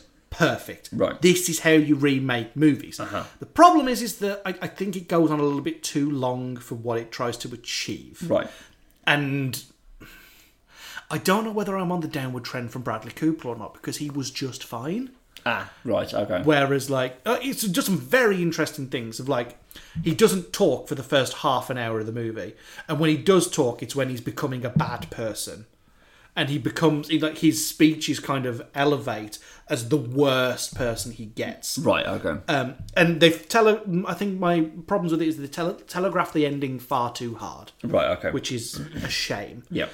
And there's no real way to get invested. There's no oh my god, how can he keep pulling this stuff off? Or how does his partner, this woman that he's run off with from the circus, how does she get out? There's no tension towards the end. Right. There's just, and here's another bad decision, and here's another bad decision. Right. That they just kind of scrape through. We're not building towards anything. We're not. We're just running them through the grinder over and over again. Right, okay. So that when it does go to shit at the end, it's not really surprising. We were already shit. This is fine. Okay. We were already trying to cheat a rich man out of it, exploit a rich man. It's a psychic problem. Right, okay. This movie eventually is trying to cheat them out of money for their emotions. Right, okay. And when it all goes tits up, you go, well, of course this was going to happen. This is no great surprise. Yeah.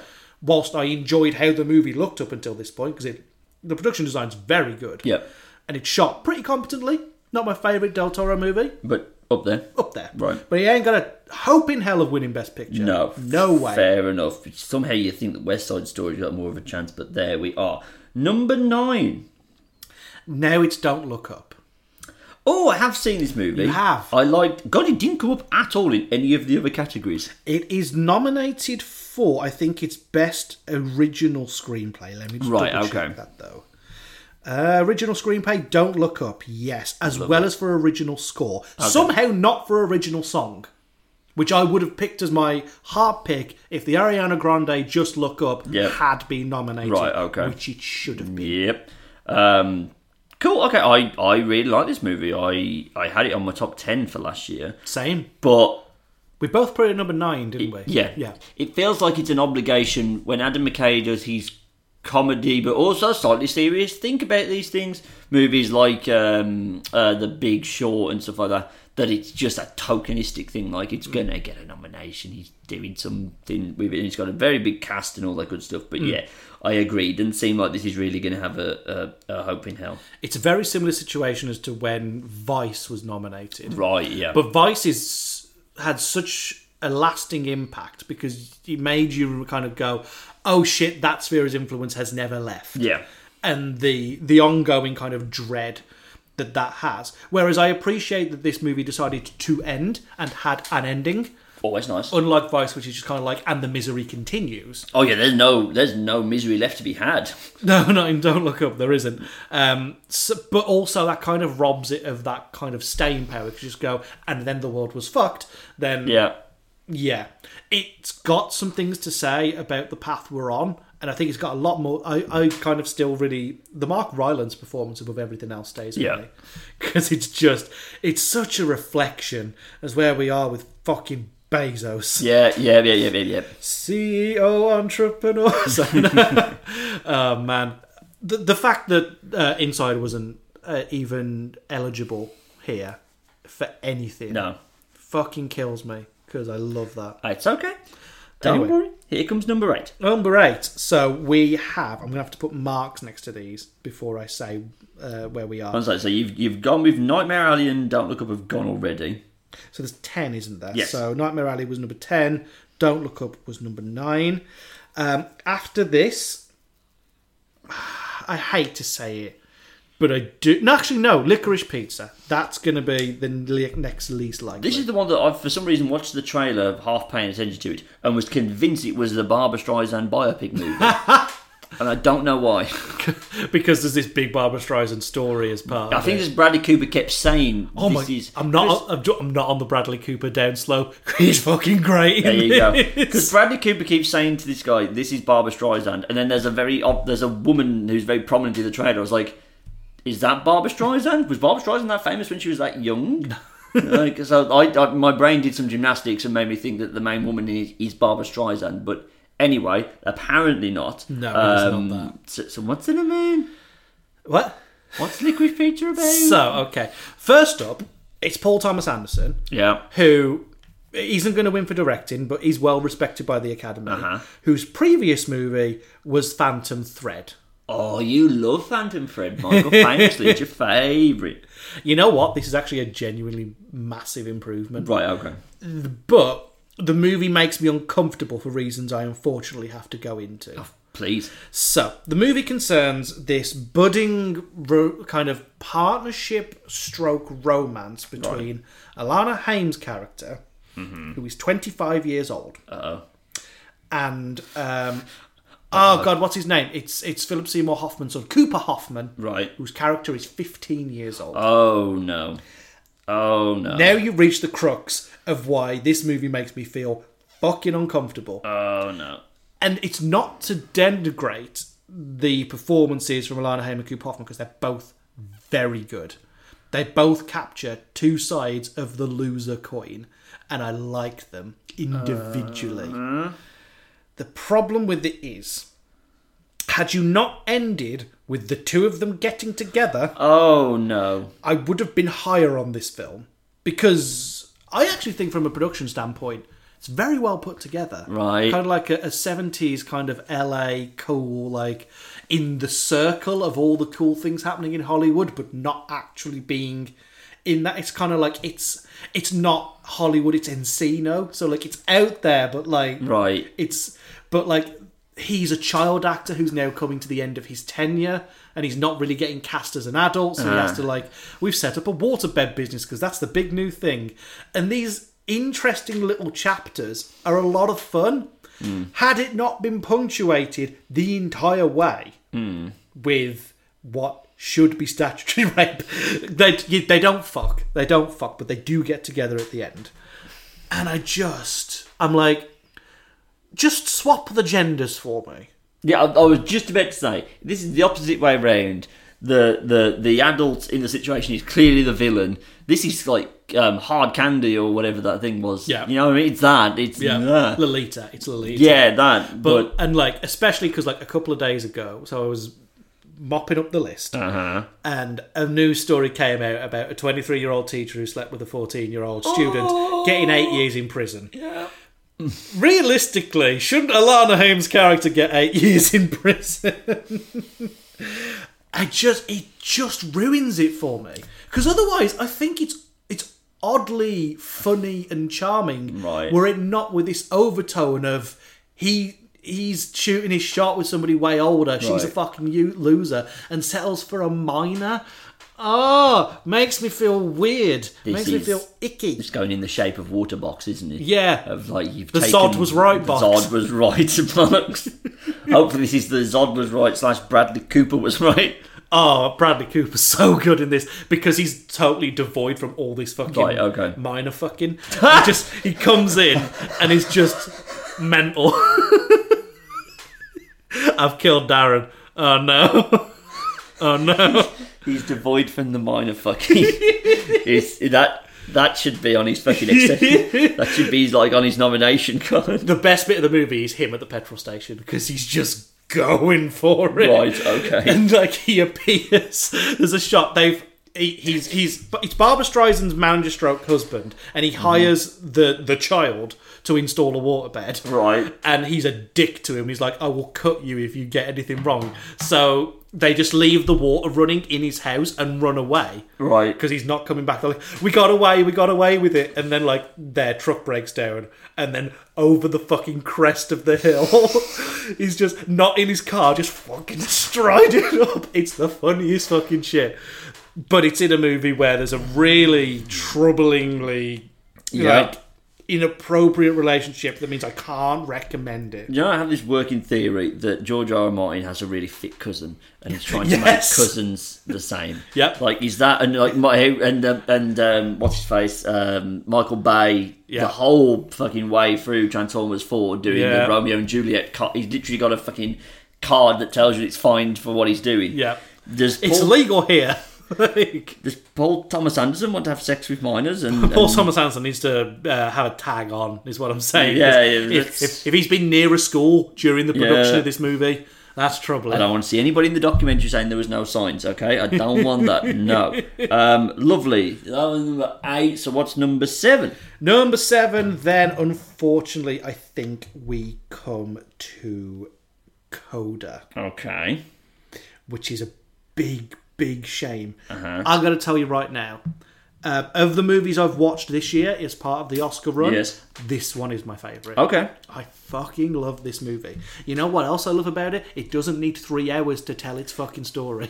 It turns out very little needs 3 hours to do it. It's a svelte hour 40, Oof. and it does exactly what you want it to do. Oofed. It is all of the charming. It is super laugh out loud funny. Right. It is poignant, and it kind of illuminates all these different problems that people in the deaf community would be facing, whilst also trying to integrate into a fishing community. But also she wants to be a singer. There's a very funny music teacher character who I forget who plays him, but he's great. But that core family relationship between the 4 of them is so well realised. It feels so real. And like everybody's a bit of a dick. Right. But for perfectly human reasons. Right. Like, the mom is super not okay with her singing because she's kind of a bit jealous. Right, okay. And, like, she was a model, but she's not now, and there's that kind of, like, faded glory kind of thing going on. The dad is trying to be a solid businessman and also trying to be supportive, and, like, he wears his heart on his sleeve. This is the Troy Kotsur performance. But that doesn't necessarily make him the smartest. And he relies so heavily on his daughter to do that communication that there is a kind of a crack in their relationship at the midpoint of the movie that, again, is realistic and wonderfully realised. And then there's the jealousy of the brother. It's not even the jealousy, it's the kind of, he wants the independence. He doesn't feel like he needs to integrate. He's like, they will respect me because I will do this, that, the other. Right. Like, just because I'm deaf doesn't mean I can't run a business, doesn't mean I can't have all these negotiations, even though very early on it's shown why he's not part of the fisherman's drinking buddies. Right.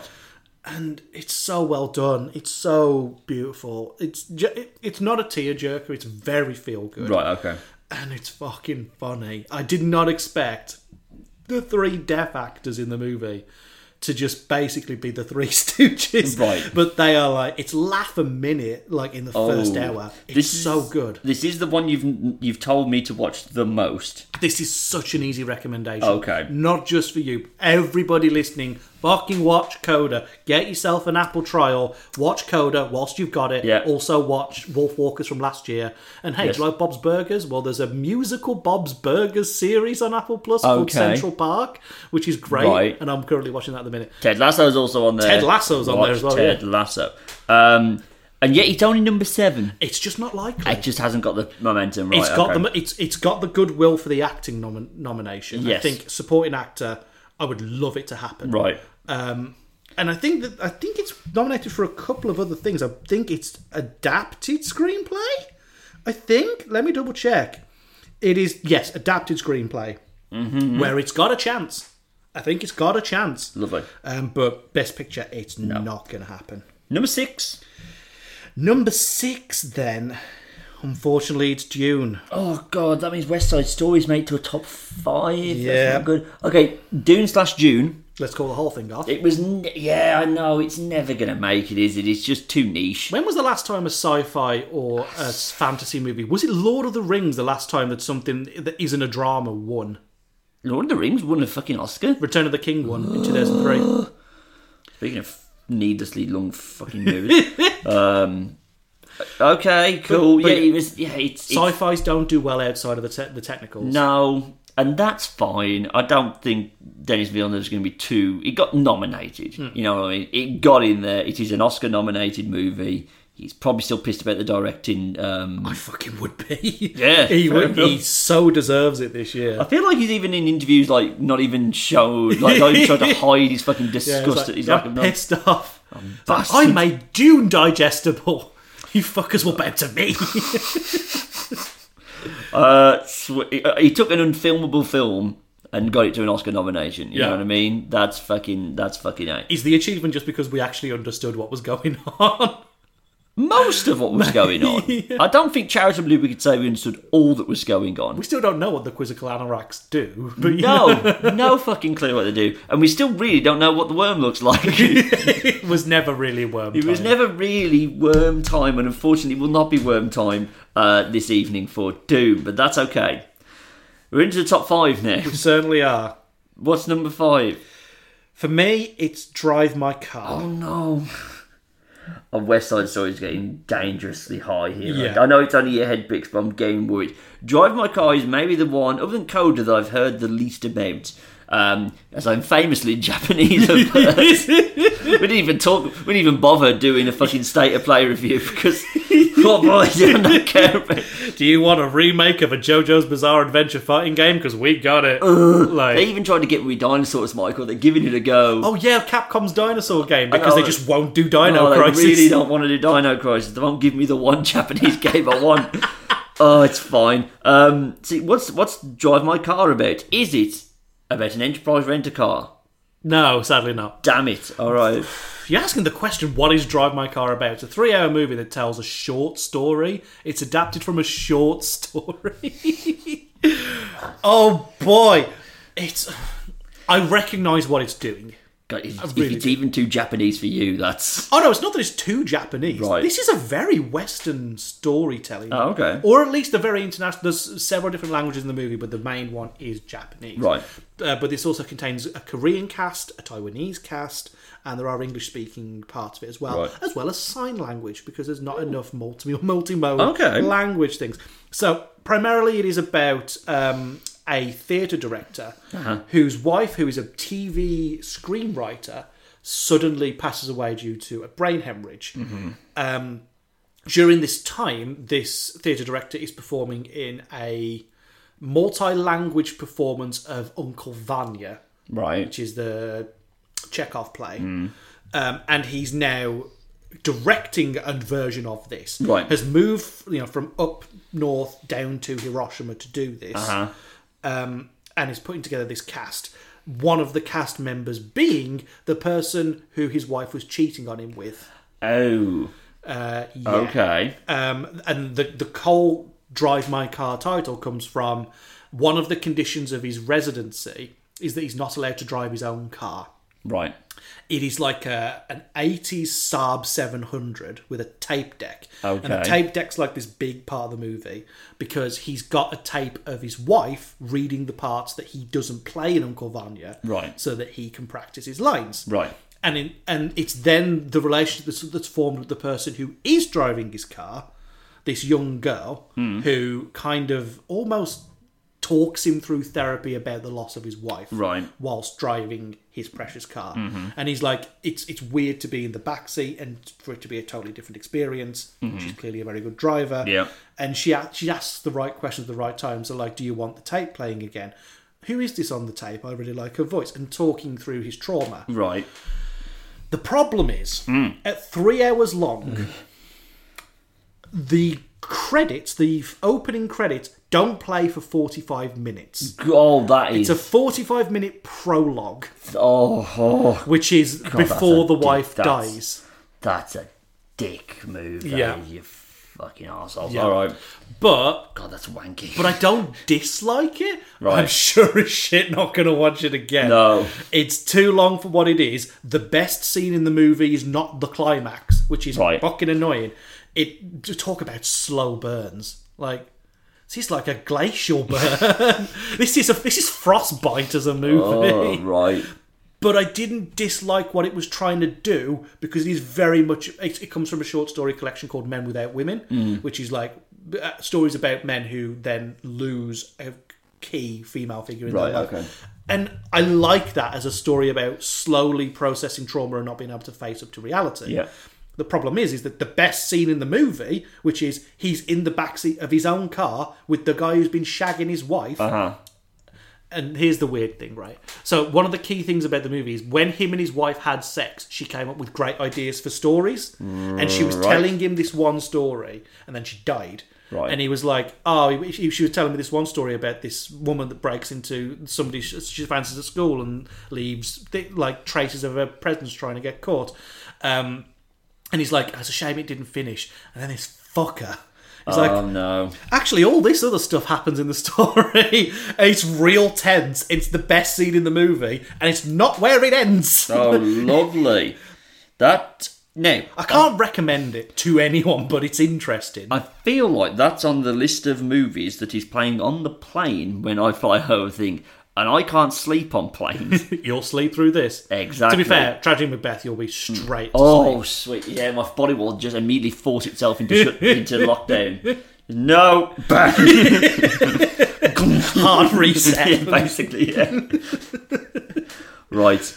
Number 4. Number 4 then is King Richard. Oh, it's a top 3. Okay. Yeah. King Richard, this is one that, if it's, again, this seems like, this has plain movie written all fucking over it for me. I really strongly recommend this movie. I know you really like it. Yeah. In fact, if it was, we'll get to the end before I ask you what your heart pick is. Sure. But yeah, this looks interesting, and it's not necessarily it's out of the running. You don't feel it's maybe got as strong a chance as somehow West Side Story. I think the only thing that's pulling this through is that nomination with Will Smith. Right, okay. And that's it. Right. There's not a strong enough pull from the other categories. And as we enter the top 3, I'm going to talk about a route I've found to win the Oscar. Okay. To be fair, it's not me. Other people have also noticed this, but it really solidified itself this year. I really love it. As I've said, I think it's the best biopic we've had in about 5-10 years. Do I like it? No, I like it more than I, Tonya. But I, Tonya was the last good one. Yeah. Oh, yeah. You don't like Bohemian Rhapsody, do you? Fucking hate Bohemian Rhapsody. It's a pile of shit movie. So this, I really do highly strongly recommend. Right. But it's not pulling through in award season enough. There is not enough representation from this movie. Right. And more so not from Will Smith, who is not doing the rounds, who is not campaigning hard enough. And whilst the goodwill is there, people recognise it's a great movie. Right. Even though it's nominated in the categories it needs to be nominated in to win, it just isn't going to happen. Which is, it could, for all intents and purposes, this feels like the movie that if the other ones were knocked out of the running, this could run away with all those seconds, thirds and fourth votes. Yep. but it's not a top contender right No. now. It would be a phenomenal upset, and I would love it if he did go home with it, but I just do not see You this don't see it happening. Cool, okay. So I'm just looking up something for a future joke, which is always the best. What's number 3? Okay, so to understand why the top 3 are in the top 3, Yep. let's talk about how to win an Oscar. Okay. If me and you wanting to win an Oscar... For the past 94 years, Yes. outside of one occurrence, Uh-huh. if you get a Best Editing nomination, Yeah. you win. Ah! Or you're at least in the conversation. Right. The only time this didn't happen was in 2014 for Birdman. Right, okay. So let's take a look at the editing nominees from this year. We haven't done Pitch an Oscar movie yet, have we? We haven't pitched an Oscar That'd movie. be a good Mad Libs one. So here are your ones Uh-huh. for editing. Don't Look Up, Yeah. Dune, Yes. King Richard, Yeah. Power of the Dog, Yeah. Tick Tick Boom. Right, okay. Now, if you get an editing nomination, Yeah. you're already on the path. So we've already Right. we've already ruled out King Richard, Dune, Don't Look Up. Right. That's your first grade. Okay.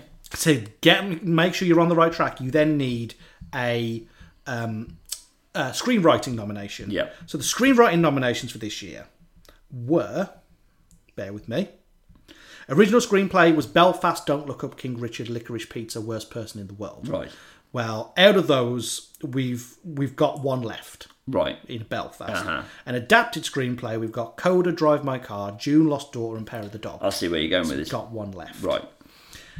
So your acting people actually make up your biggest branch in the Oscar. Okay. So you want as much backfill Yeah. with technicals Uh-huh. before the actors push you forward. Right, okay. Look who's nominated in the leading Yeah, actors they've roles. got 4 Power of the Dog nominations across the 4 categories. So you know where I'm thinking for number 1, Yes. but who's going to fill those last 2 and 3 and 2? Right. Now, we've already ruled out Drive My Car at number 5. And the reason it's actually mid-table is because that's the new route to win. Right. Which is get a nomination and win Yeah. for Best International. Yeah. You then need 4 other nominations. And it's the same nominations that Parasite got Right. and won Best Picture. Best Picture obviously being one of them. Yeah. Director. And I think it was Screenplay. Right. So if you get International Screenplay, Director and Best, Yeah. you've got a shot. Right, okay. Drive My Car is not as digestible as Parasite was. Right, okay. So that's why I rolled it out. Cool. So at number 3, Yeah. without the key nominations, would be West Side Story. Okay. It's time to talk about the worst knife fight in movie history. This is what I've waited an hour and 40 minutes for, is to talk with Michael about something I told him about in the end of year stuff for 2021, the worst knife fight in movie history. Did I undersell the worst knife fight in movie history? No! It's so dumb! The worst! And you will not find a bigger Steven Spielberg defender than I, even though E.T. is my least favourite film of all time. And AI. Just avoid initials, and Steven Spielberg's good. Yeah. Yeah. It's almost like they were afraid to touch the knives. Right? They're like, ew, icky! It's devoid of all narrative tension and weight, Yeah. because it's just got this weird plinky plonky piano music, and they seem like, I know they're actually being like directed to be like, look, these are 2 people who act macho and all that stuff, but aren't actually, they don't actually want to do this. They just feel compelled to do this by like peer pressure, and it seems like it's building towards this. So their narrative is trying to get all that complicated stuff in, but they've gone with like fucking Comes something when the campy 61 version got this fight better. right. And then Ansel Elgort fucking comes in. And after seeing his mate, I want to say Benny Riff get stabbed to death by Bernardo, just very, very casually and without emotion, takes the knife out of Riff and stabs it into Bernardo. Pretty much without changing what his face looks like. Yep. With his mild indifference. I'm just going to take that. There you go. Put that there. When Riff gets killed, it's just very like a oopsie poopsie, like the knives.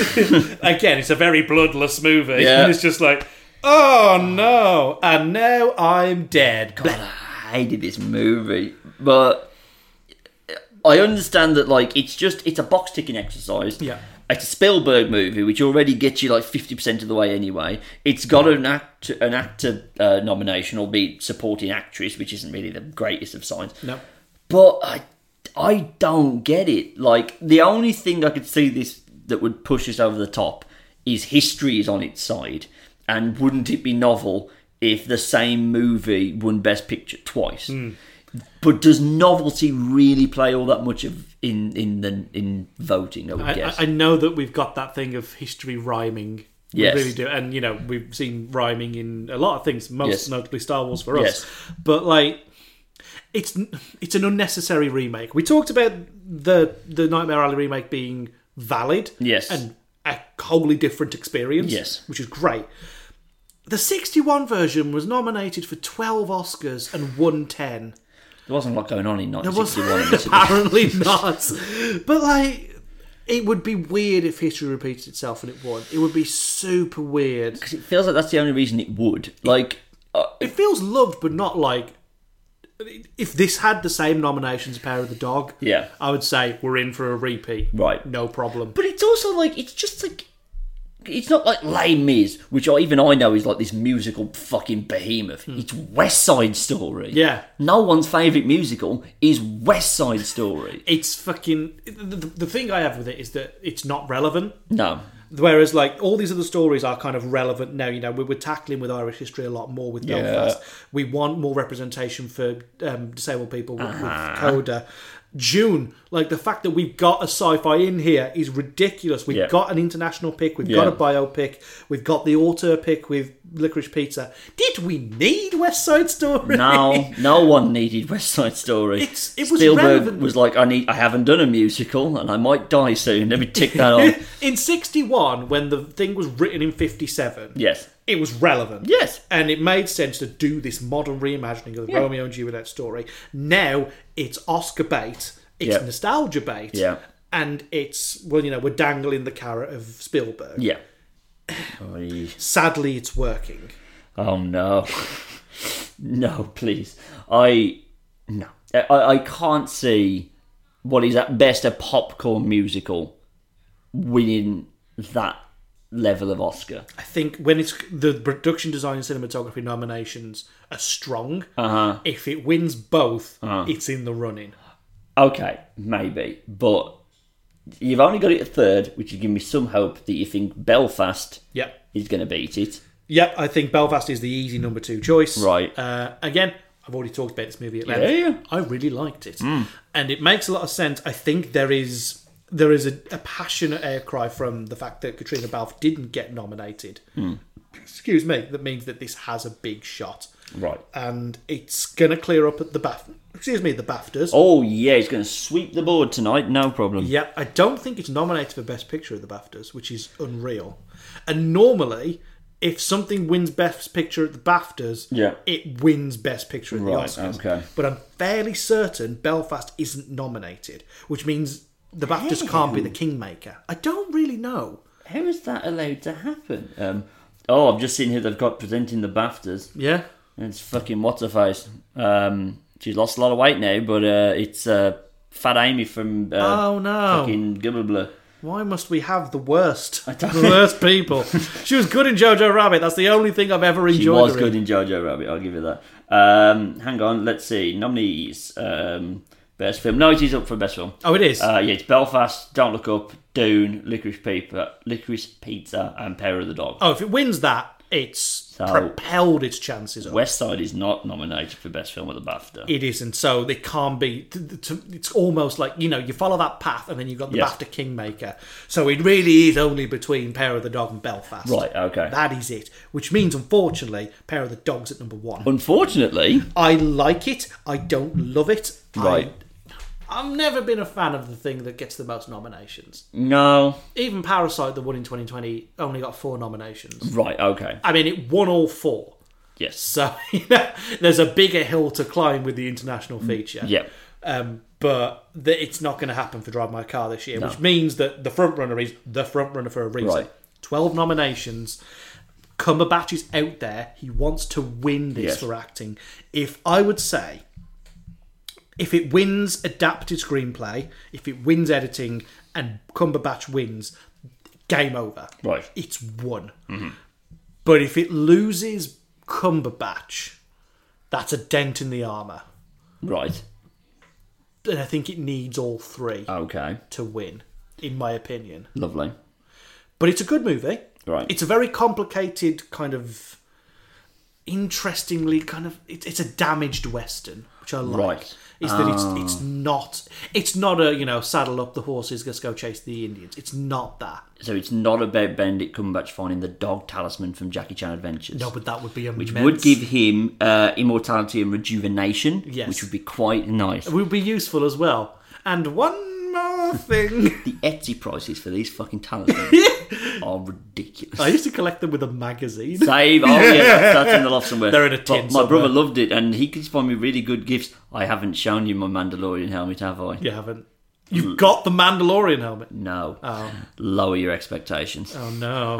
I'll show you the song we sing about it in a second. Anyway, But yeah, Power of the Dog. It's in my head. It can't be dethroned right now. Right. You've got Belfast nipping at the heels. If it wins the BAFTA, it's a fucking tight, close Right, race. okay. West Side Story could still pull through, but for me, it's either a huge upset from King Richard, Yeah. an overtake from Belfast, Yeah. Power of the Dog, with those. just I mean, we saw what happened with The Irishman. It could win nothing. Oh yeah, the Irishman would fucking bugger all, didn't But that lost legs. Whereas, like, the narrative for Jane Campion to win Best Director, and Yes. again, if it wins Best Director and Cumberbatch takes it home and they get screenwriting, it's game over. Right, okay. They've won. Right. It's fine. It's on Netflix. So, like, you can go and watch this. Yeah. It's not an overly long movie. I think it's just over 2 hours. Okay. It's very dour. It is very much like, it's a character piece about kind of just like the most arsehole cowboy you can think of disapproving of his brother's marriage. More so than Dutch? More so than Dutch. Jesus. At least Dutch had a plan. Yeah, Dutch did have a plan.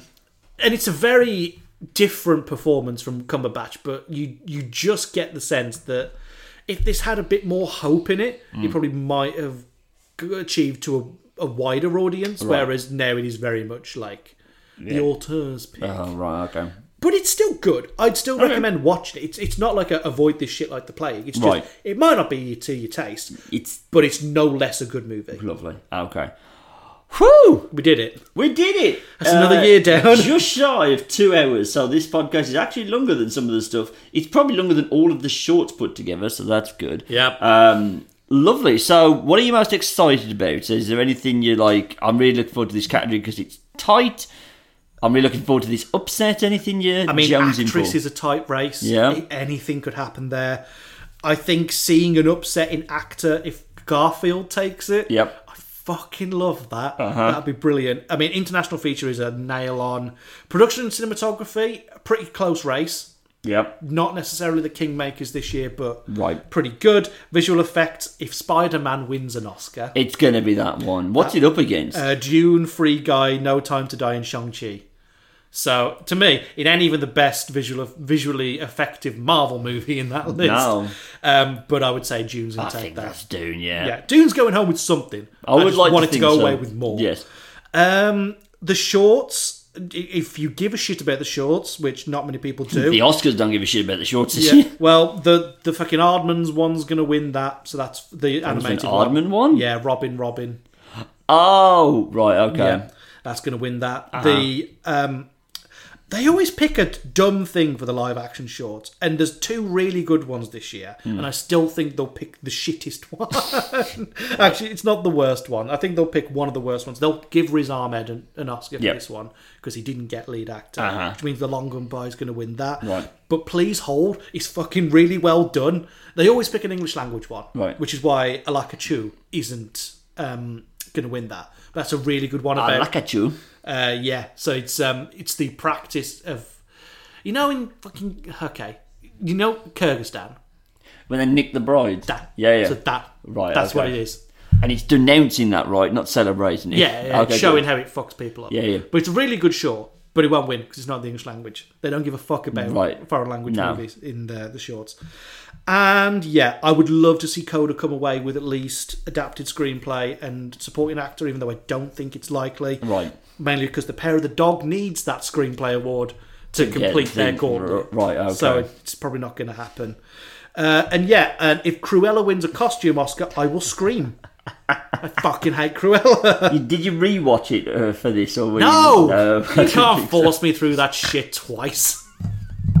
Fuck no. Didn't think so. Like I said, it's been a very approachable Oscars, but I just feel like it might be as predictable as last year. Right, okay. Remember last year when they tried to finish on that big go-home feel-good Chadwick wins his Oscar? It didn't work. I'd love for them to do something equally stupid this year. It's like, I'm not saying like dour about it, but none of the acting noms are dead, so don't have that. But but you knew someone somewhere had read that he wasn't going to win. Yeah. So just move it. Just move it back. You were in control. So when wrestling books matches he doesn't need to, I'm like, it's a reality you control. Don't book that match. Just do something else.